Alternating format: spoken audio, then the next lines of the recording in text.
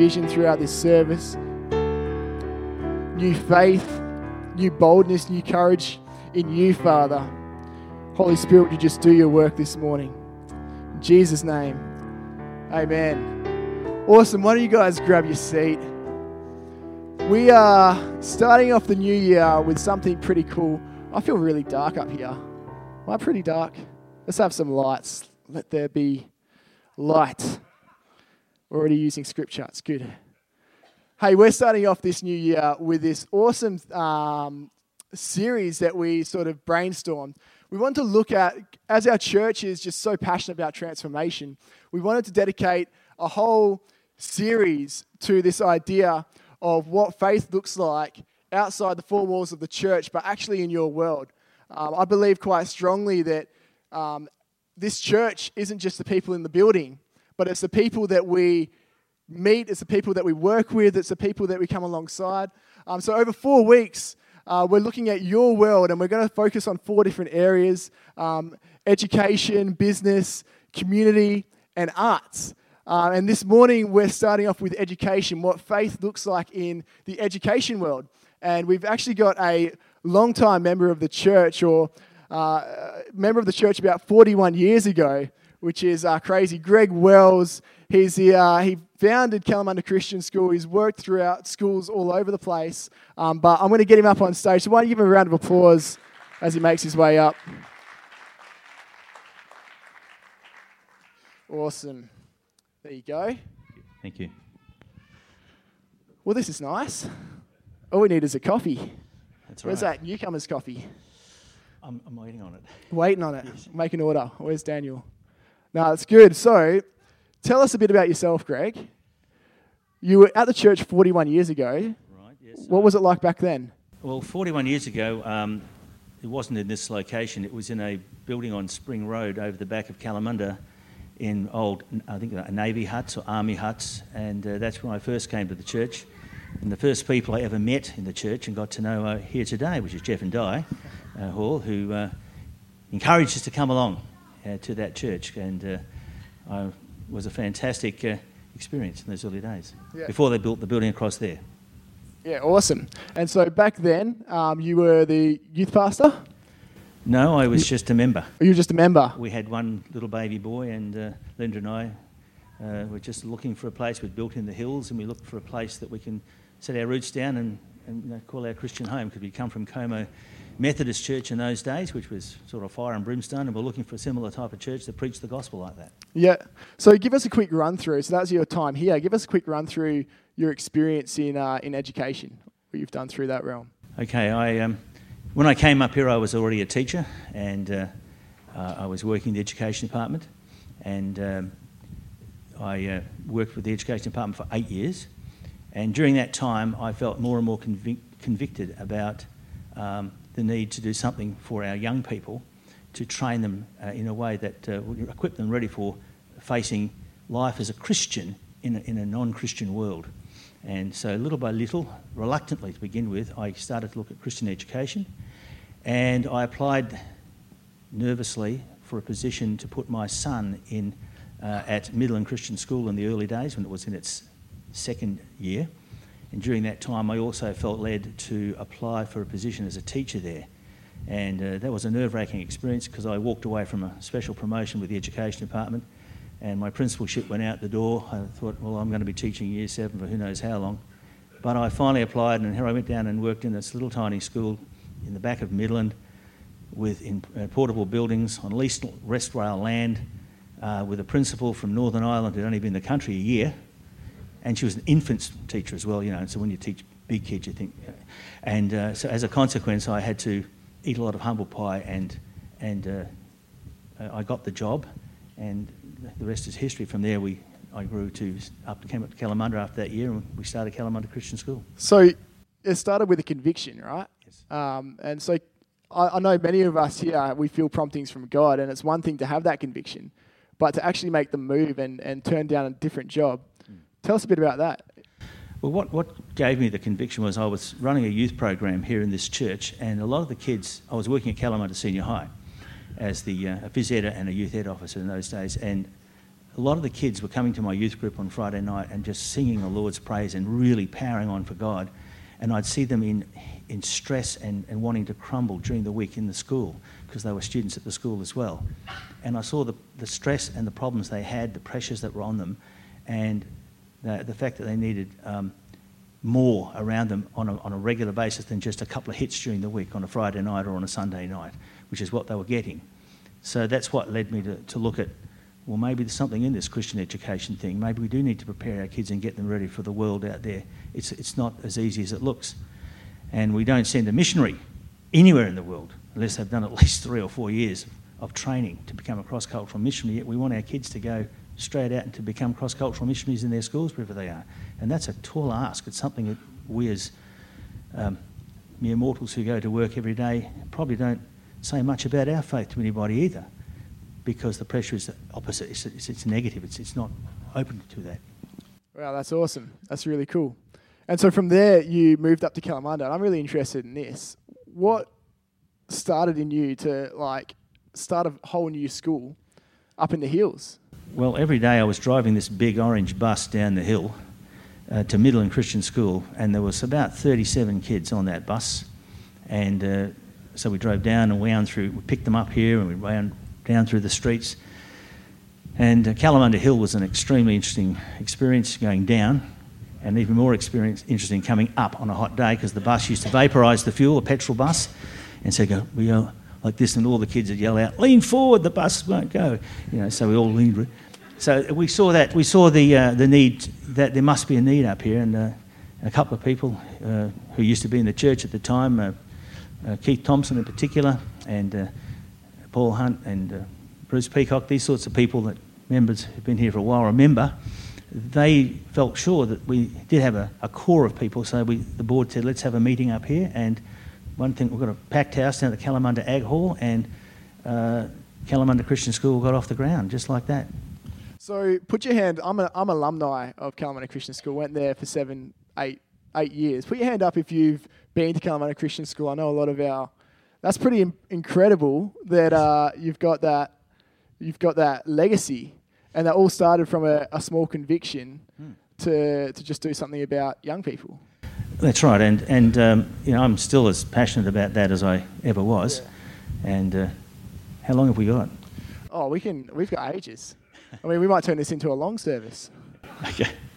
Yeah. No, it's one of those things that I loved. I've had 32 years now in Christian schools. After Kalamunda Christian School, I went into head office for a year in the system office, and then I went up we bought Emmaus Christian School up in Armidale, and so it was something I went up there to become the deputy to help join it to our system. Then after that I went to Mundaring Christian College for 2 years, and then I left the system that I was in for 6 years and went to Kingsway Christian College as a principal, and during that time I felt a real godly restlessness to do something different. At the time, I was looking at going to China, and I had actually got offered a job as the principal of an international school in Suzhou, and I just felt God saying no to that, even though it was what my head thought I wanted. And instead, I applied for the job at Ellenbrook Christian College and got that job and was there for the next 10 years. Wow, that's cool. And so throughout this whole thing, going into the Christian education, I guess being a pioneer for that, one of the pioneers in our city, what conversations came from other teachers and other people that you just bump into about you turning down a position and actually going and pioneering this whole new thing up in a town that probably no one's heard of? Tell us about that. When I resigned from the education department, my principal at the time of the government school I was working in was a very strong practicing Christian, and he was a good friend, and he came to me on 2 occasions after I'd tendered my resignation to go to this little tin pot school in the back of Midland with second-hand furniture and a lot of enthusiasm and faith. And he said to me, look, I know you're convicted about this. He said, but are you really making the right decision? I think you really should rethink this. And he said twice, he said, look, I really am worried about you because you're throwing your career on the scrap heap. And the superintendent at the time in the Armidale district, because I was working in Gosnells, had put me forward for a special promotion, and he was quite offended that I had turned it down to resign to go to this independent crackpot school, as he called it. And he actually rang me while I was leading an assembly at the school, and he said, and the boss came up and he tapped me on the shoulder and said, "John's on the phone. He wants to talk to you, but he'll only talk to you if you'll change your mind about resigning." And I said, "No, I've made my decision and I'm going to stick with it." So with that, he went off, and that was the end of that. Next thing, I got a letter from staffing saying, "Thanks for your service, it was wonderful, but don't come back," so to speak. No, not quite like that. But it was, a very short, brief letter, about 5 lines, and that was the end of that. So I went to Midland Christian School, and for who knows how long. Yeah, that's cool. And so is there an individual story of someone that you've, I guess, encouraged along the way? I know there's probably hundreds of staff members and teachers and all of that, but is there a story that comes to mind when you think how just you living your life and being obedient to God's calling has affected someone? Or not, that's cool if not. It was interesting. There are lots of stories I can think of. You're obviously referring to something in Christian schooling? Yeah. Okay. Well, just recently I was at Kalamunda Christian School, because now I'm on the board of the Swan Christian Education Association, even though I've retired. This is what I do in retirement. And I was doing the board's prize at the awards night just recently, and I caught up with one of my ex-students who's now a parent at the school down the road with her children there, and we're talking about Christianity and faith and some of the Christian stories that I used to tell in my teaching days in Year 7 when she was in my class.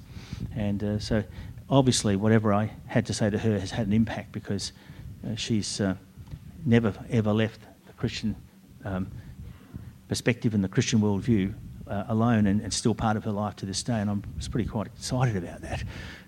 Yeah, that's cool.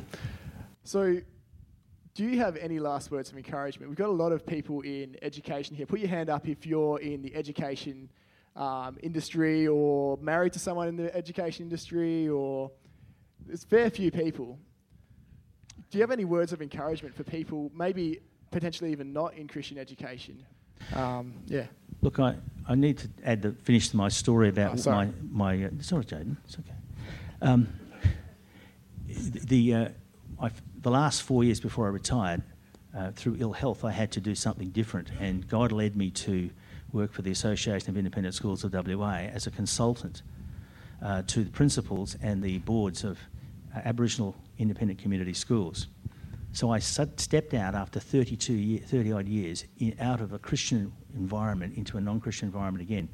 And it was amazing, absolutely amazing. I loved it in the sense that I had this amazing freedom. I had 14 schools spread throughout the state, and I had a 4-wheel drive in Broome and an office in Osborne Park, and I spent a lot of time in aeroplanes. And I travelled all over the state, encouraging principals, helping them with their registration, helping them with industrial matters, keeping them out of the Industrial Relations Commission for sacking staff without just cause, all those sorts of things, as well as helping them with their educational package and program as well, and training the Aboriginal board members to be directors of their school. That was an interesting experience, because I had to learn the culture, Aboriginal culture, and I've always had a passion for Aboriginal culture and people, and God gave me this chance to have 4 years of being immersed in this Aboriginal culture.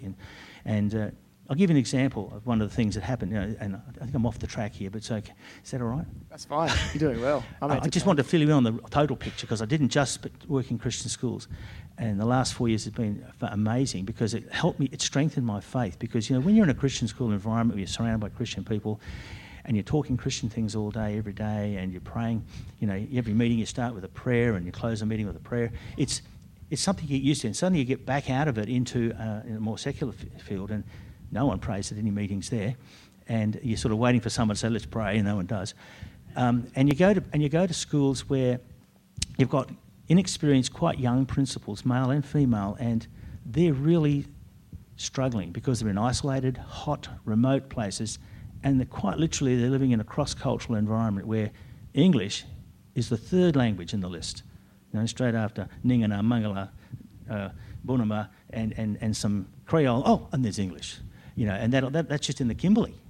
Then you've got the Pilbara as well. I used to drive right out into the Canning Stock route to visit these schools. And the amazing thing was that they knew about my background. They knew I was a Christian, and so they would often ask me little questions that weren't hinting about, they didn't want to know too much about God, but they wanted to know my perspective on things, and I found that really exciting and encouraging. And one such situation, if I can just elaborate a bit, I was phoned up by the principal at Nookambah, and he became a good friend of mine, and he had an Anglican background, and one day I was sharing my faith with him, thinking that he was on the same page as me, but it turns out he wasn't. He'd slid right back in his faith and so on. But we had a chance to share and talk at Fitzroy Crossing one day, and he moved from where he was to where he knew he should have been. And just as well he did, because he was ringing me up to tell me that he had a problem, a spiritual problem. One of his female teachers had a spirit in her house. And this spirit was causing all sorts of grief. Things were moving. It was pressing her into the bed, and she was terrified. She didn't know what to do. And so we had a long chat about it. And the reason he talked to me was because he knew I'd understand a spirituality. And I shared with him what I thought had happened. He said, "Good." He said, "That's exactly what I'm going to do." And he called in we have up there, they have a fantastic system called Kingdom Aviation. And these people flew in from Derby, the two pastors, joined. I said, "Don't do it on your own. Do it with these other people." So he got them to come in. They flew in, and they removed the spirit from the house of this particular teacher, who had no background in Christianity at all. She was quite shaken, and from that little bit, she's moving towards her Christian thinking has really started to come alive, and his has as well. So it was an amazing thing to think that all that time we used to go and visit and stay with Ted and sleep in his house and talk about school. And you think, is there anything there that I'm doing that's going to let him open a door for me to talk about the Lord? And there it was. And so I was grateful for that. So that's just one of those little things. What was the question again, Jim? Just encouragement for people in the education. Look, being a teacher is an enormous privilege. And if you take it any other way, you're in the wrong place. Okay, you have got a captive audience every single day, and what you bring to them is you. And I always used to say to my staff, look, I want you to be a window that students don't see you so much, but they look through the window and they see Christ in you. That's the example that I would like them to have in their Christian schooling teaching experience. I mean, you've got to realise that long time after they've forgotten every great and wonderful lesson you ever taught them, they'll remember you and what you were like. Well, thank you so much for being here, for letting your life be your testimony and even what you've done in this community. We're so honoured to have you here. So why don't you give Greg a round of applause as he makes his way down. Thanks, Dad. Thank you, mate. Awesome.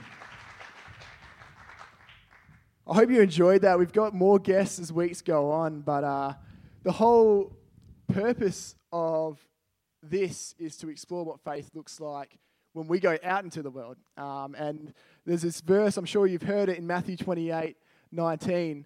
It's called the Great Commission, and it's our job, it's our call to action. And if we can have that up on the screens.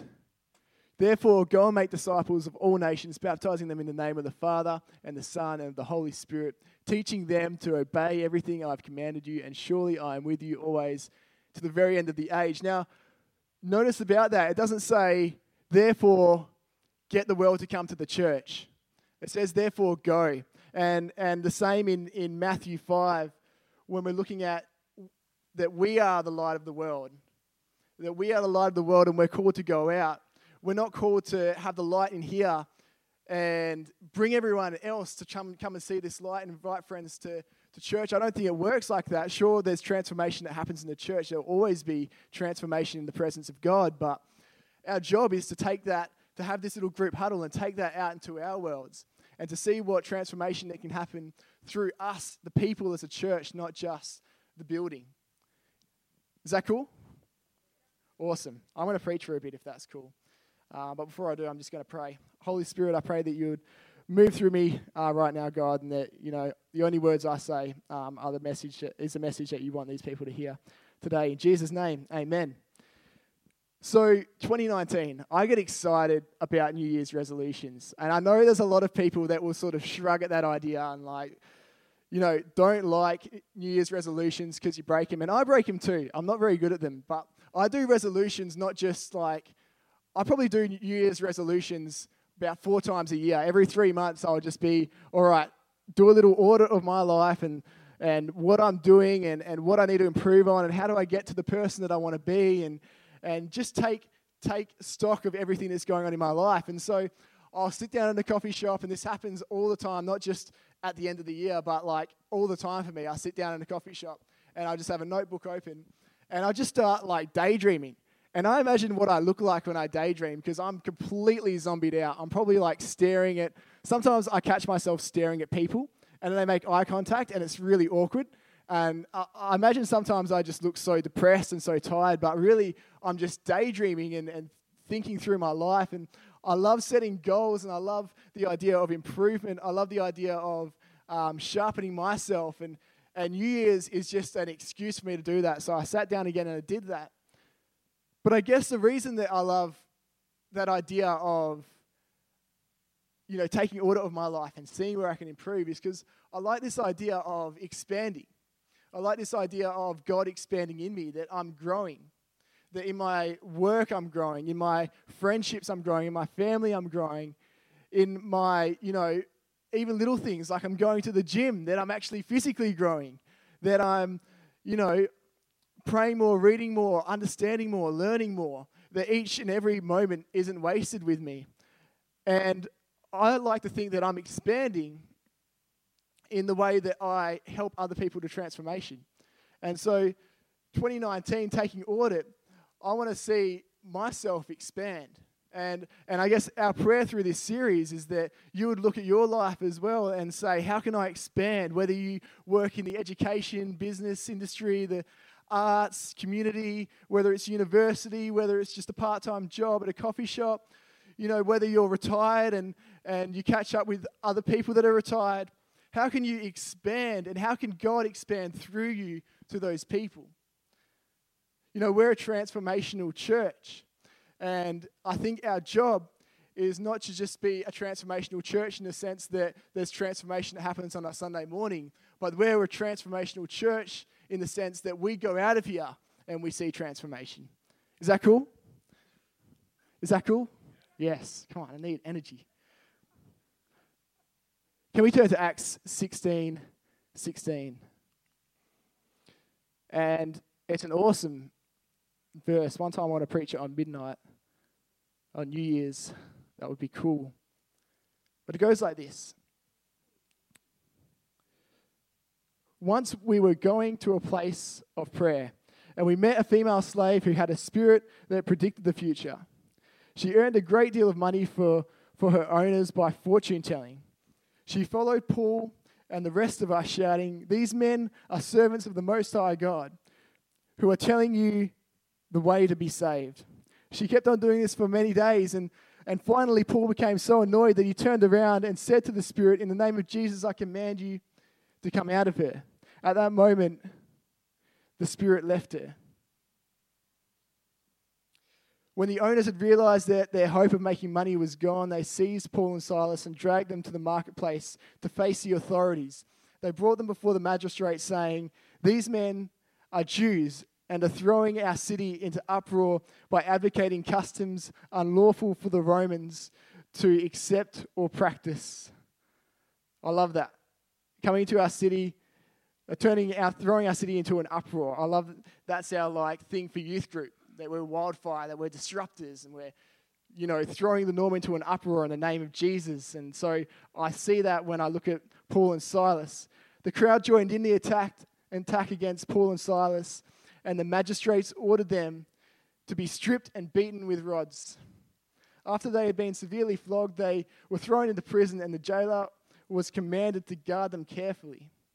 When he received these orders, he put them in the inner cell and fastened their feet to the stocks. Now, this is Paul and Silas. This is a couple of missionaries, and they're being put in the innermost cell around all these murderers and thieves and actual terrible people, and they decide that the biggest threat to them right now is Paul and Silas. So they put them in maximum security prison. They make sure they can't even move in that jail cell, so they're bound by their hands and by the feet. It says about midnight, Paul and Silas were praying and singing hymns to God. The other prisoners were listening to them, and suddenly there was a violent earthquake there was such a violent earthquake that the foundations of the prison were shaken. At once all the prison doors flew open and everyone's chains came loose. The jailer woke up, and when he saw the prison doors open, he drew his sword and was about to kill himself because he thought all the prisoners had escaped. But Paul shouted, "Don't harm yourself. We're all here."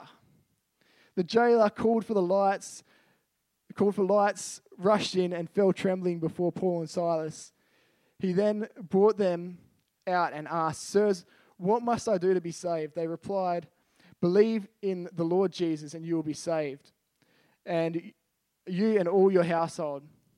Then they spoke the word of the Lord to him and to all the others in his house.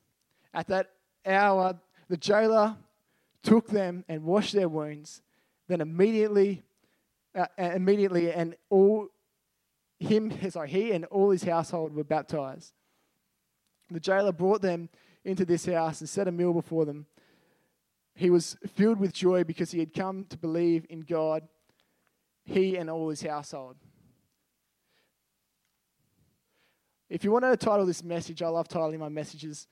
It's called Just Around the Corner. Just around the corner. And I think the title of that chapter should actually be Occupational Hazard. See, the thing is that Paul and Silas that day, they're just normal Christians, and their job's just to go around and to spread the word of God, just tell people about Jesus. It's pretty simple. And when they woke up that day, I'm sure they didn't think they were going to have an exorcism and then be taken to court and then be beaten and then be put in jail all of a sudden to have this earthquake shake them out and for them to have the salvation of the jailer. Like that's some sort of foresight if you saw that. I don't think they expected that to happen. I don't think they set out to make that happen. And imagine if they did. Paul and Silas didn't go into the jail with a 5-step plan on how to be transformational, how to convert your friends, how to spread Jesus. They didn't go in with official training. What I love about this story is the whole time Paul and Silas are just going around praising God, telling people about Jesus, and they wind up in this place. And what do? They keep on singing. They keep on singing hymns. They keep on praising God. I think sometimes we complicate things. We can overthink it. But what if we just went out into our world? What if you just went out into your world with unbridled faith and just expecting for God to do something, anything, even if it's not what you imagined it was when you woke up that morning? It'd be cool if we were expectant when we went out into our work. Because let's be honest, I work at a church, right? Sometimes I wake up and I'm not expectant for God to move. I'm thinking of my job list. But what if we were expectant for God to move in whatever way He wants each and every morning we wake up and go to work? And I love that when He came to the end of the road, when He when He was chucked in prison, Paul and Silas, when they were chucked in prison, they just kept on singing praise. I think, what if when we came to the end of the road in our career, in our worlds, when we thought there was too dark and when we thought it was too hard and not where God wanted us and it was dry and we're thinking we're getting, just tired here. What if when we came to the end of the road that we just came with that same faith and that same attitude just to start praising God and still be expectant and watch the prisons be shaken, watch the chains come off? I think that's cool. That's the thing that Paul and Silas could have easily been singing for their miracle. They easily could have been singing for them to be set free. They could have had that in mind when they were praising God. They're saying, God, come on, we need a miracle. We need to get back out here so we can do more transformation. You know, we can't do much in this jail cell. We need to get back out. And they're singing that. And I know in my life, I'm thinking, I can't do much in this situation, so I need to, do what I can to get out of here. But it's evident by what happened next that they weren't singing that. They were singing an expectant song for where they were right there. They didn't run out the door and say, we're out of here, we're going to get back on with the mission. They stayed there and said, God, how can you use us here? How can you use us in this prison cell? And what happened as a result is that not only one person was saved, but a whole household was saved. They actually got escorted out of the city as a result, not just locked up in a maximum security prison. How often do we resent the prison when that's where God placed us?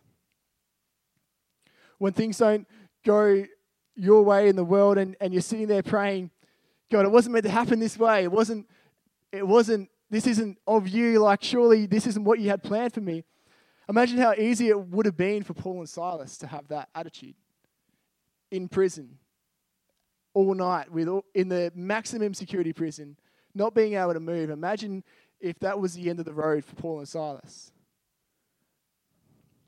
I think in your situation right now, maybe you're coming into 2019 and you're tired and you're not that excited if you're honest, and you're just going back to work because you have to, and it's a bit, the first week was a bit rough, and you're feeling like you're in a bit of a dark spot in a prison. Maybe you're just there because you need money, but maybe that's where God placed you to be a minister to the people around you.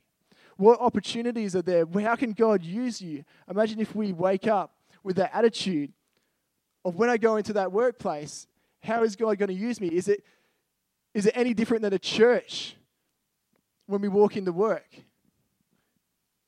Are we coming with that same expectation? Is that good? Are we catching? Are we good? That's good. Cool. Just got to check. In 1 Corinthians 7, this verse,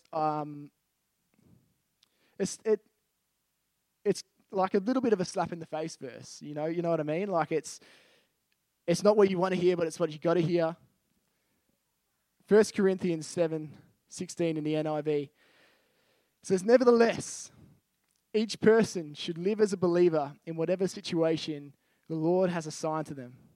Just as God has called them, this is my rule I lay down in all the churches. And so, that was a little bit of a slap in the face. I think the Message says it in more of like a slap in the face version. If we could read it from the Message, and this really got me the first time I read it. And don't be wishing you were someplace else or with someone else. Where you are right now is God's place for you. Live and obey and love and believe right there. Now, that's in the context of marriage, Paul's writing that, but then he broadens it out for that one statement. And I think that's something that we can take into our worlds. If we take into our world that actually God's placed us here. Actually, God's positioned us right here. We don't have to go into ministry. We don't have to go work for a church in order to do ministry. We're a minister right where we are right now. And actually, transformation happens when we recognize that and we're expectant for that. Come on, right now, maybe even start thinking right now, what transformation is just around the corner in my work, in my world, with my family, at my university, at my coffee shop? What transformation is just around the corner? What do I need to be expectant for? How can God use me? Church, this morning, may we begin to be expectant for what's possible in our worlds, what God's got planned for us, the way God can use us. And as we begin to dream and think forward and imagine, what 2019 looks like, we make that a priority, that we would wake up each morning, that we would actually see opportunity in our education job, in our business job, in our arts job, in our community job, to see God move. Is that cool? I'm going to pray and we're going to have communion first. Can I get the helpers to hand out communion? And, this communion, my prayer is that it would just metaphorically expand in you. That God, as you take the communion, that God's presence would expand to you and reach the people around you, reach the people in your work, maybe the people you don't really like too much. As you begin to, can we have the band and the keys? Yeah, looking at me all weird. As we take communion, as we reflect on God and this awesome grace that we're given, will we begin to be expectant and dream for how that grace can be given and accepted by the people around us.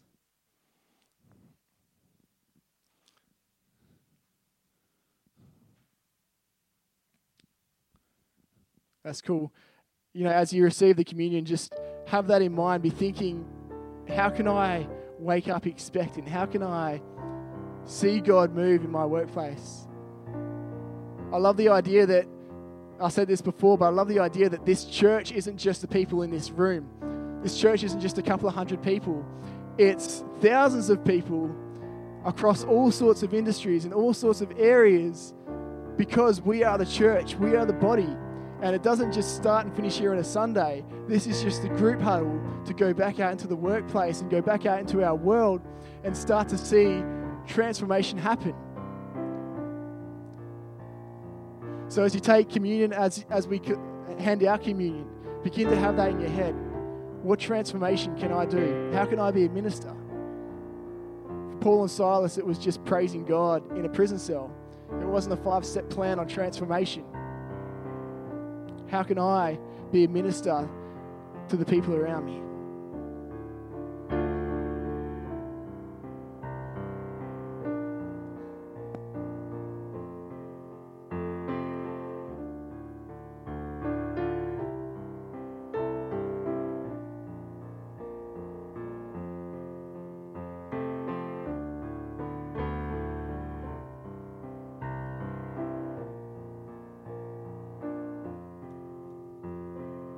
Cool, we're just going to pray.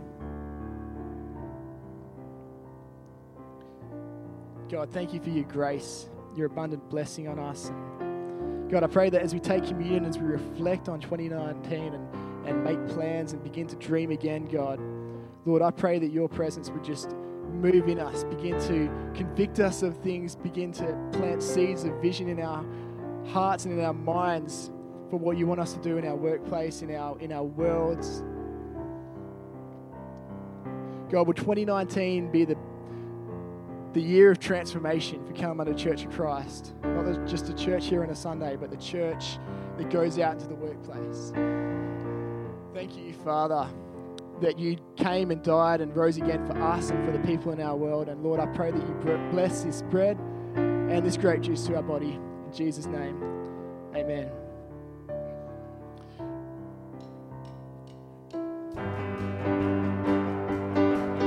As we come to the end of the service, we're going to finish with some praise. We're going to celebrate.